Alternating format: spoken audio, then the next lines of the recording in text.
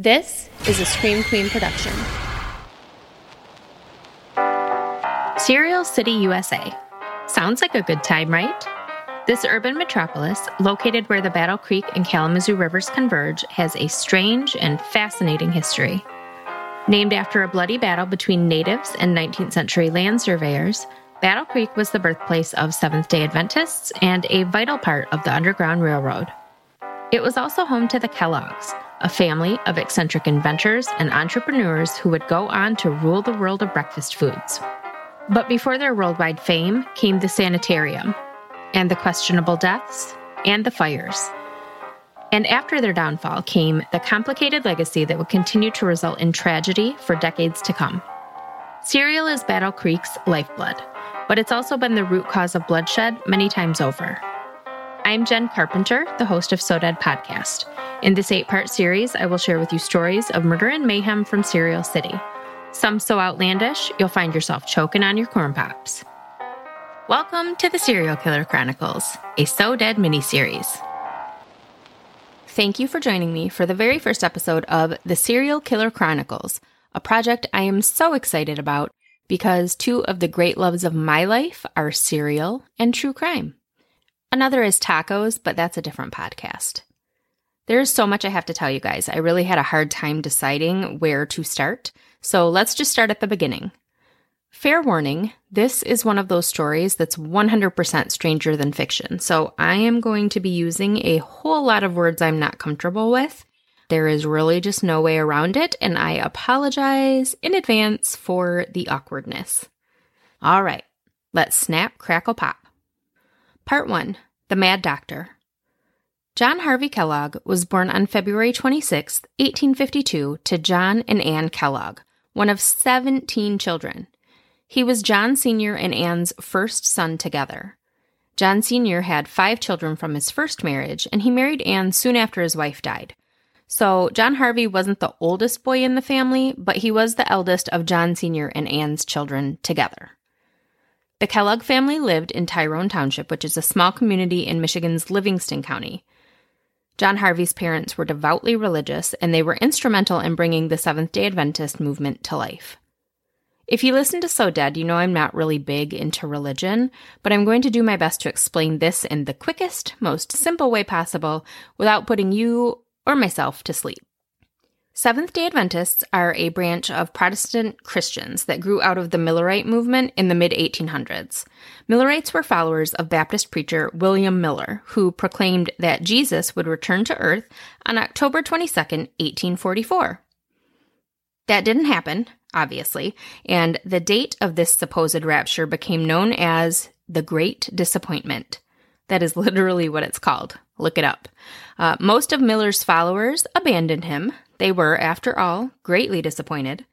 But a small group, including self-proclaimed prophet Ellen White, had a different interpretation of Miller's prophecy. According to the diehard Millerites, their leader had the date right, but his idea of what was supposed to happen was wrong.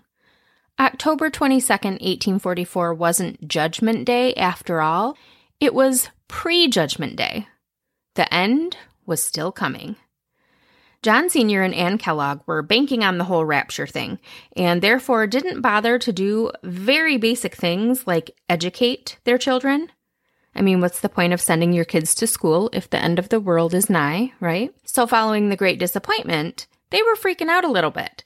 They sought out the very small faction of Millerites who still believed the second coming was coming. They needed to believe that this was still happening. And I'm not going to lie, if I was looking at having to homeschool 17 children, I would probably do the same thing. So Plan B became bringing these doomsday fanatics to Michigan. John Sr. and Ann pledged a substantial amount of money to bring Ellen White and her husband James to Battle Creek, where they would run their printing company, which printed religious publications, and their startup ministry.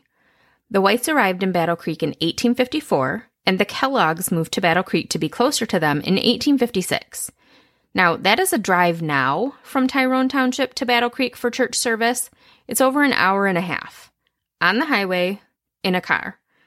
Imagine in the 1850s with a horse and buggy. No, thank you. It definitely made sense for them to relocate. The Seventh-day Adventist Church was officially founded on May 21st, 1863 in Battle Creek, where its headquarters would remain for decades. While a large part of their ministry was focused on the second coming of Christ, Seventh-day Adventists, or the SDAs, also put an emphasis on healthy living. Why, though? If the world is going to end soon, why does it matter how you treat your body? Well, they believed that the human body represented God's temple, and therefore it should not be abused. In fact, Mother White, as she came to be known, is considered a leading figure in American vegetarian history. So take that, meat eaters. John Harvey Kellogg did not have an easy childhood. He was small, often referred to as the runt of the litter, and sickly. Even as an adult, he only grew to be 5'4", so he was always a little dude.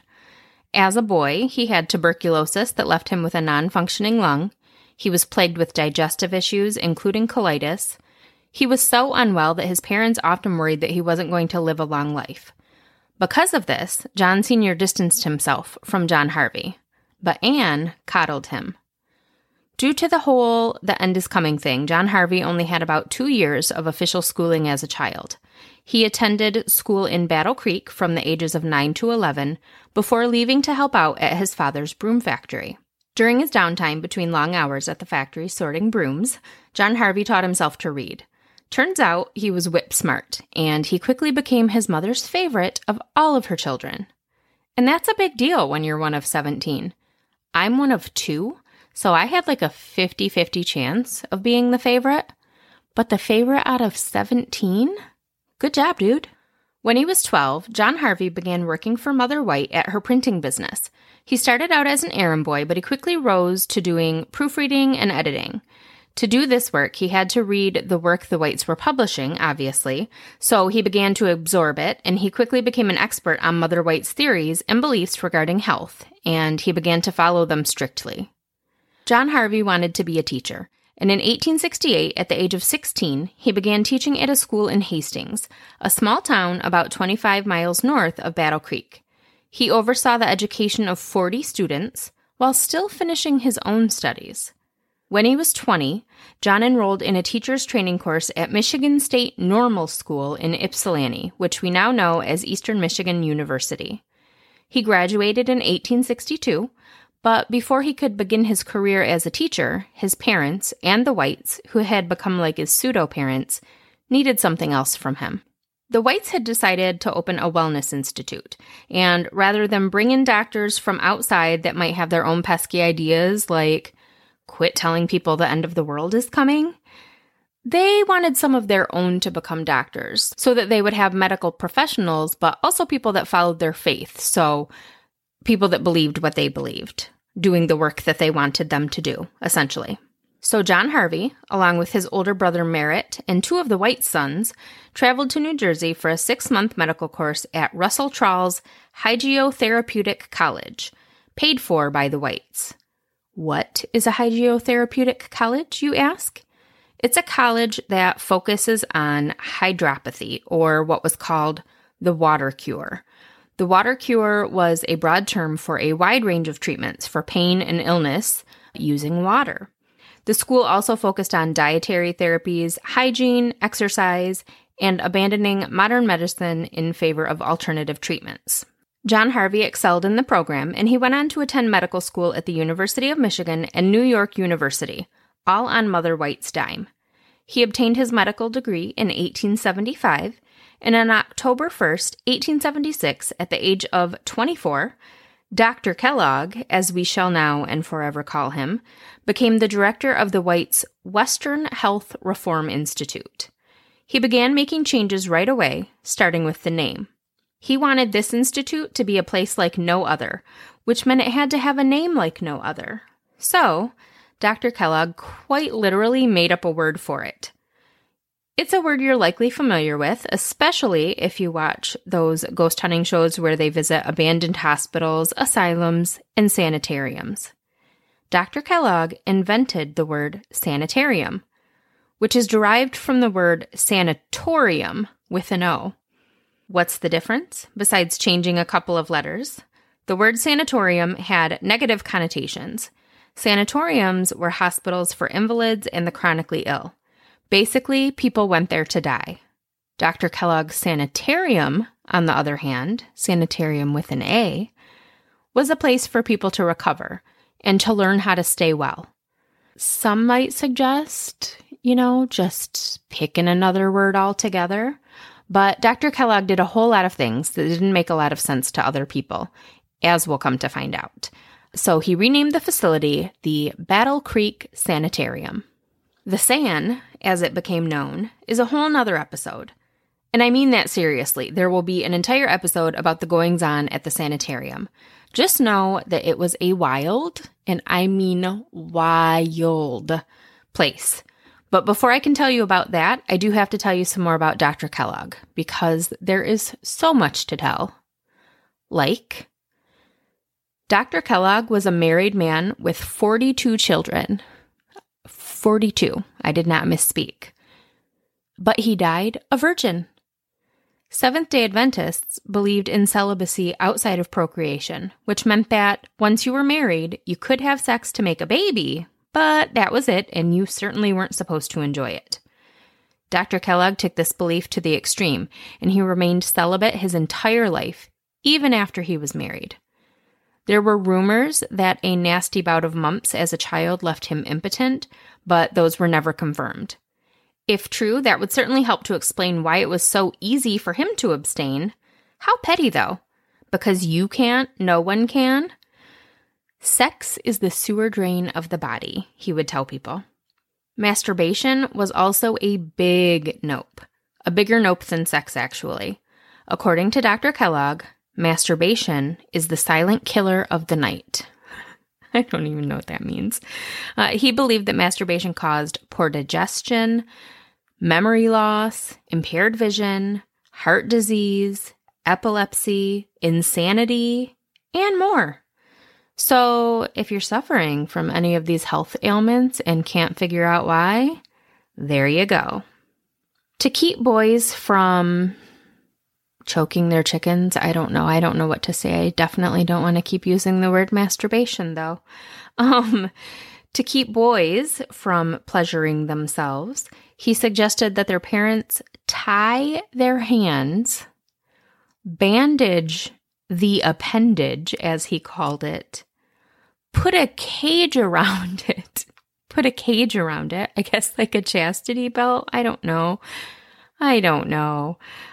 And then, if none of that worked, his suggestion was circumcision without anesthetic. His hope was that the searing pain would have a permanent effect on the brain, curing the patient of the desire to pleasure themselves. Think that's bad? His treatment plan for girls was even worse. He favored applying pure carbolic acid to the clitoris to burn and permanently damage it. And in more extreme cases, which I'm not really sure what could be more extreme than putting flesh-eating acid on someone's sensitive bits, but all right. In more extreme cases, he recommended surgical removal of the sensitive bits. Okay, let's all just take a pause before we continue, because that was awful, and I'm sure that you're all making the same face that you can hear me making right now. Okay. Anyway, the super celibate Dr. Kellogg did get married on February 22nd, 1879, just a few days before his 27th birthday. Dr. Kellogg married 25-year-old Ella Ervilla Eaton of New York, who he met when she was a patient at the sanitarium. The couple kept separate bedrooms for their entire 40-year marriage, which was easy to do because their house had over 20 bedrooms. While that sounds over the top, it was necessary because over the years, the Kelloggs fostered 42 children, and they permanently adopted at least 8 of them. Another fun fact about Dr. Kellogg, he always dressed in white from head to toe. White suit jacket and pants, white shirt, white tie, white socks, white shoes, white hat when the occasion called for it, and a white cockatoo perched on his shoulder. One of the cornerstones of the Battle Creek Sanitarium was teaching personal hygiene techniques. Granted, in the 1800s, hygiene was a legit concern, but like most things, Dr. Kellogg took it to the extreme.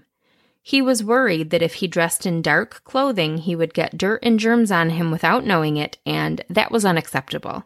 If he was dressed in all white, any stains would show immediately, and he could, and would, go change.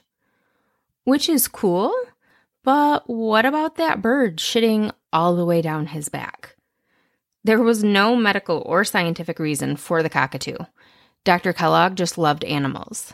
Now, when we get into talking about the sand a little more and the types of things that went on there, you'll understand just how strange white as a wardrobe choice truly was.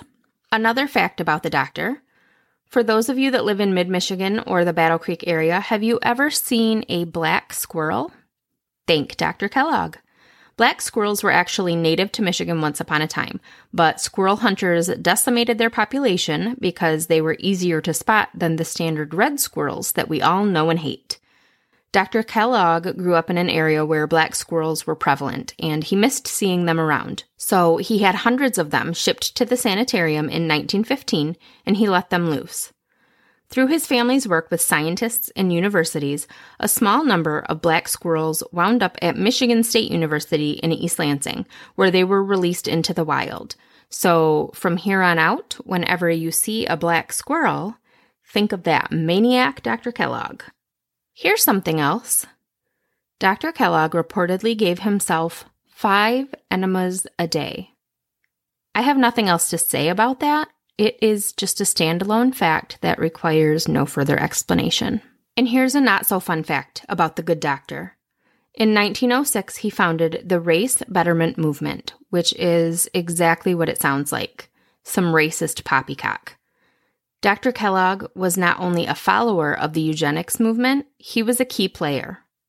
Eugenics, simply put, was a movement aimed at improving the genetic composition of the human race by scientifically weeding out undesirable traits through selective breeding. This involved identifying and classifying degenerate and unfit individuals based on race, sexuality, mental fitness, financial stability, promiscuity, and disability, then eradicating them. So basically, if you were black, brown, gay, poor, physically disabled, mentally ill, or loose with the cookie, Dr. Kellogg didn't want your genes dirtying his immaculate gene pool. He didn't consider himself a racist, though. Dr. Kellogg's "but I have black friends" game was real strong. Of his 42 foster children, many of them were black and brown. He built a community swimming pool for the neighborhood children, and all were welcome, so people of color could swim in his actual pool, just not his gene pool. Same with the sand. He kept men and women separated, but he did not allow separation based on color. When his friend and neighbor Sojourner Truth needed a skin graft, he gave her some of his own skin. Literally. He was supportive and compassionate and generous, and even, some might say, loving toward people of color. But he never considered them his equals, and I don't think he had any idea how racist that actually made him. He didn't dislike people of color, he just didn't want them mixing with his superior white race. In 1902, he wrote, "The intellectual inferiority of the Negro male to the European male is universally acknowledged." So yeah, Doc, that is super racist. It wasn't just race that drove the eugenics and race betterment movement, however. Through his role on the Michigan Board of Health, Dr. Kellogg promoted a bill that was passed by the legislature in 1913, Public Act 34, an act to authorize the sterilization of mentally defective persons so that they could not reproduce and spread their unpure genes. Close to 4,000 Michiganders were involuntarily sterilized under this law touted by Dr. Kellogg, including moral degenerates, sexual deviants, epileptics, and the insane. 4,000 people. The Sterilization Act wasn't repealed until 1974. 1974. Dr. John Harvey Kellogg was a philanthropic racist, a celibate father, a sexist husband, and a lover of enemas and black squirrels. He was offensive and off-putting, but oddly charismatic. He was a giant personality inside an itty-bitty body. He was the physical embodiment of a mad scientist. He was also an inventor. Here are some things he is credited with inventing, although a few of them are up for debate as others filed patents right around the same time he did. Peanut butter, granola, electric blankets, loofahs, soy milk, and the big one, cereal. And that's what we're really all here for, isn't it? The cereal? Or are you waiting for the murder? That's coming, don't worry. Dr. Kellogg is widely credited with creating the world's first flaked cereal, but exactly how this glorious creation came to be is up for debate. The doctor was a health guru, which we'll talk a whole lot more about in the next episode. He ran a world-renowned wellness resort, and he took his job very seriously. He knew what he wanted his patients to eat, and he was always looking for new and innovative ways to serve it to them. He would take different grains and turn them into a pasty dough, and then try to turn that dough into other things. Edible things that tasted edible? Can't imagine they were good.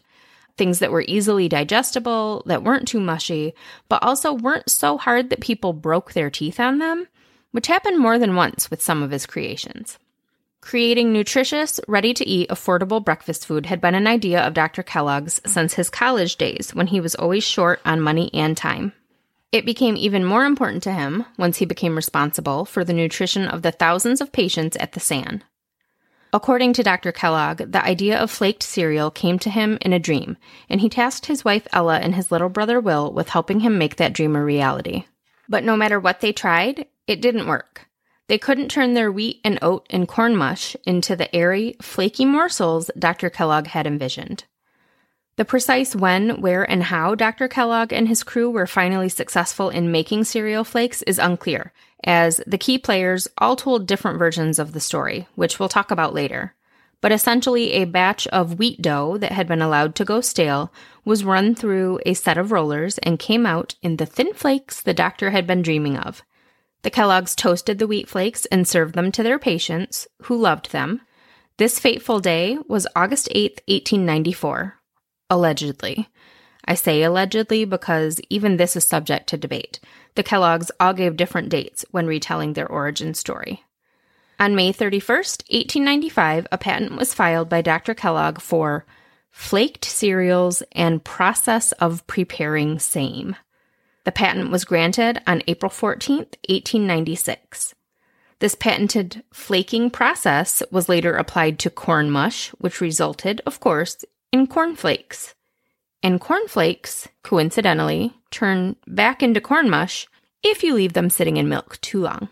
The invention of cornflakes changed the fate and the legacy of the Kellogg family. It resulted in a bitter feud that tore the family apart and lasted to the grave. It changed the face of a city and the idea of what constituted a healthy American breakfast.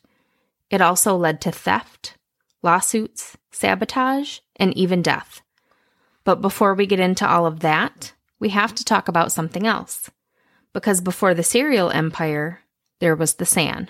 In the next episode, we'll take a trip to the Battle Creek Sanitarium, where torture was touted as treatment and a madman was touted as a god. My sources for today's episode were Howard Markle's book, The Kellogg's, The Battling Brothers of Battle Creek, an article written by Greg Daugherty for History.com titled Dr. John Kellogg Invented Cereal. Some of his other wellness ideas were much weirder. 2 articles written by Nick Buckley for the Battle Creek Inquirer. One was, Why Are There So Many Black Squirrels in Battle Creek? And the other was, How John Harvey Kellogg Was Wrong on Race. An article written by Tim Collins for WBCKFM.com titled, When Were Cereal Flakes Really First Made? And then my old standbys, Wikipedia, newspapers.com, and Find a Grave. The Serial Killer Chronicles is an 8-part miniseries with new episodes released every Thursday. If you've enjoyed this show, please consider giving So Dead, my podcast about the weird goings-on in Michigan, a listen. You can find both the Serial Killer Chronicles and So Dead wherever you get your podcasts. And please remember to rate, review, and subscribe wherever you listen. You can find the Serial Killer Chronicles on Facebook and So Dead on Facebook, Instagram, and Twitter. You can also reach me by email at sodeadpodcast@gmail.com. I'm Jen Carpenter. Thank you again for joining me today, and I'll see you soon. Until then, stay cute, Fruit Loop.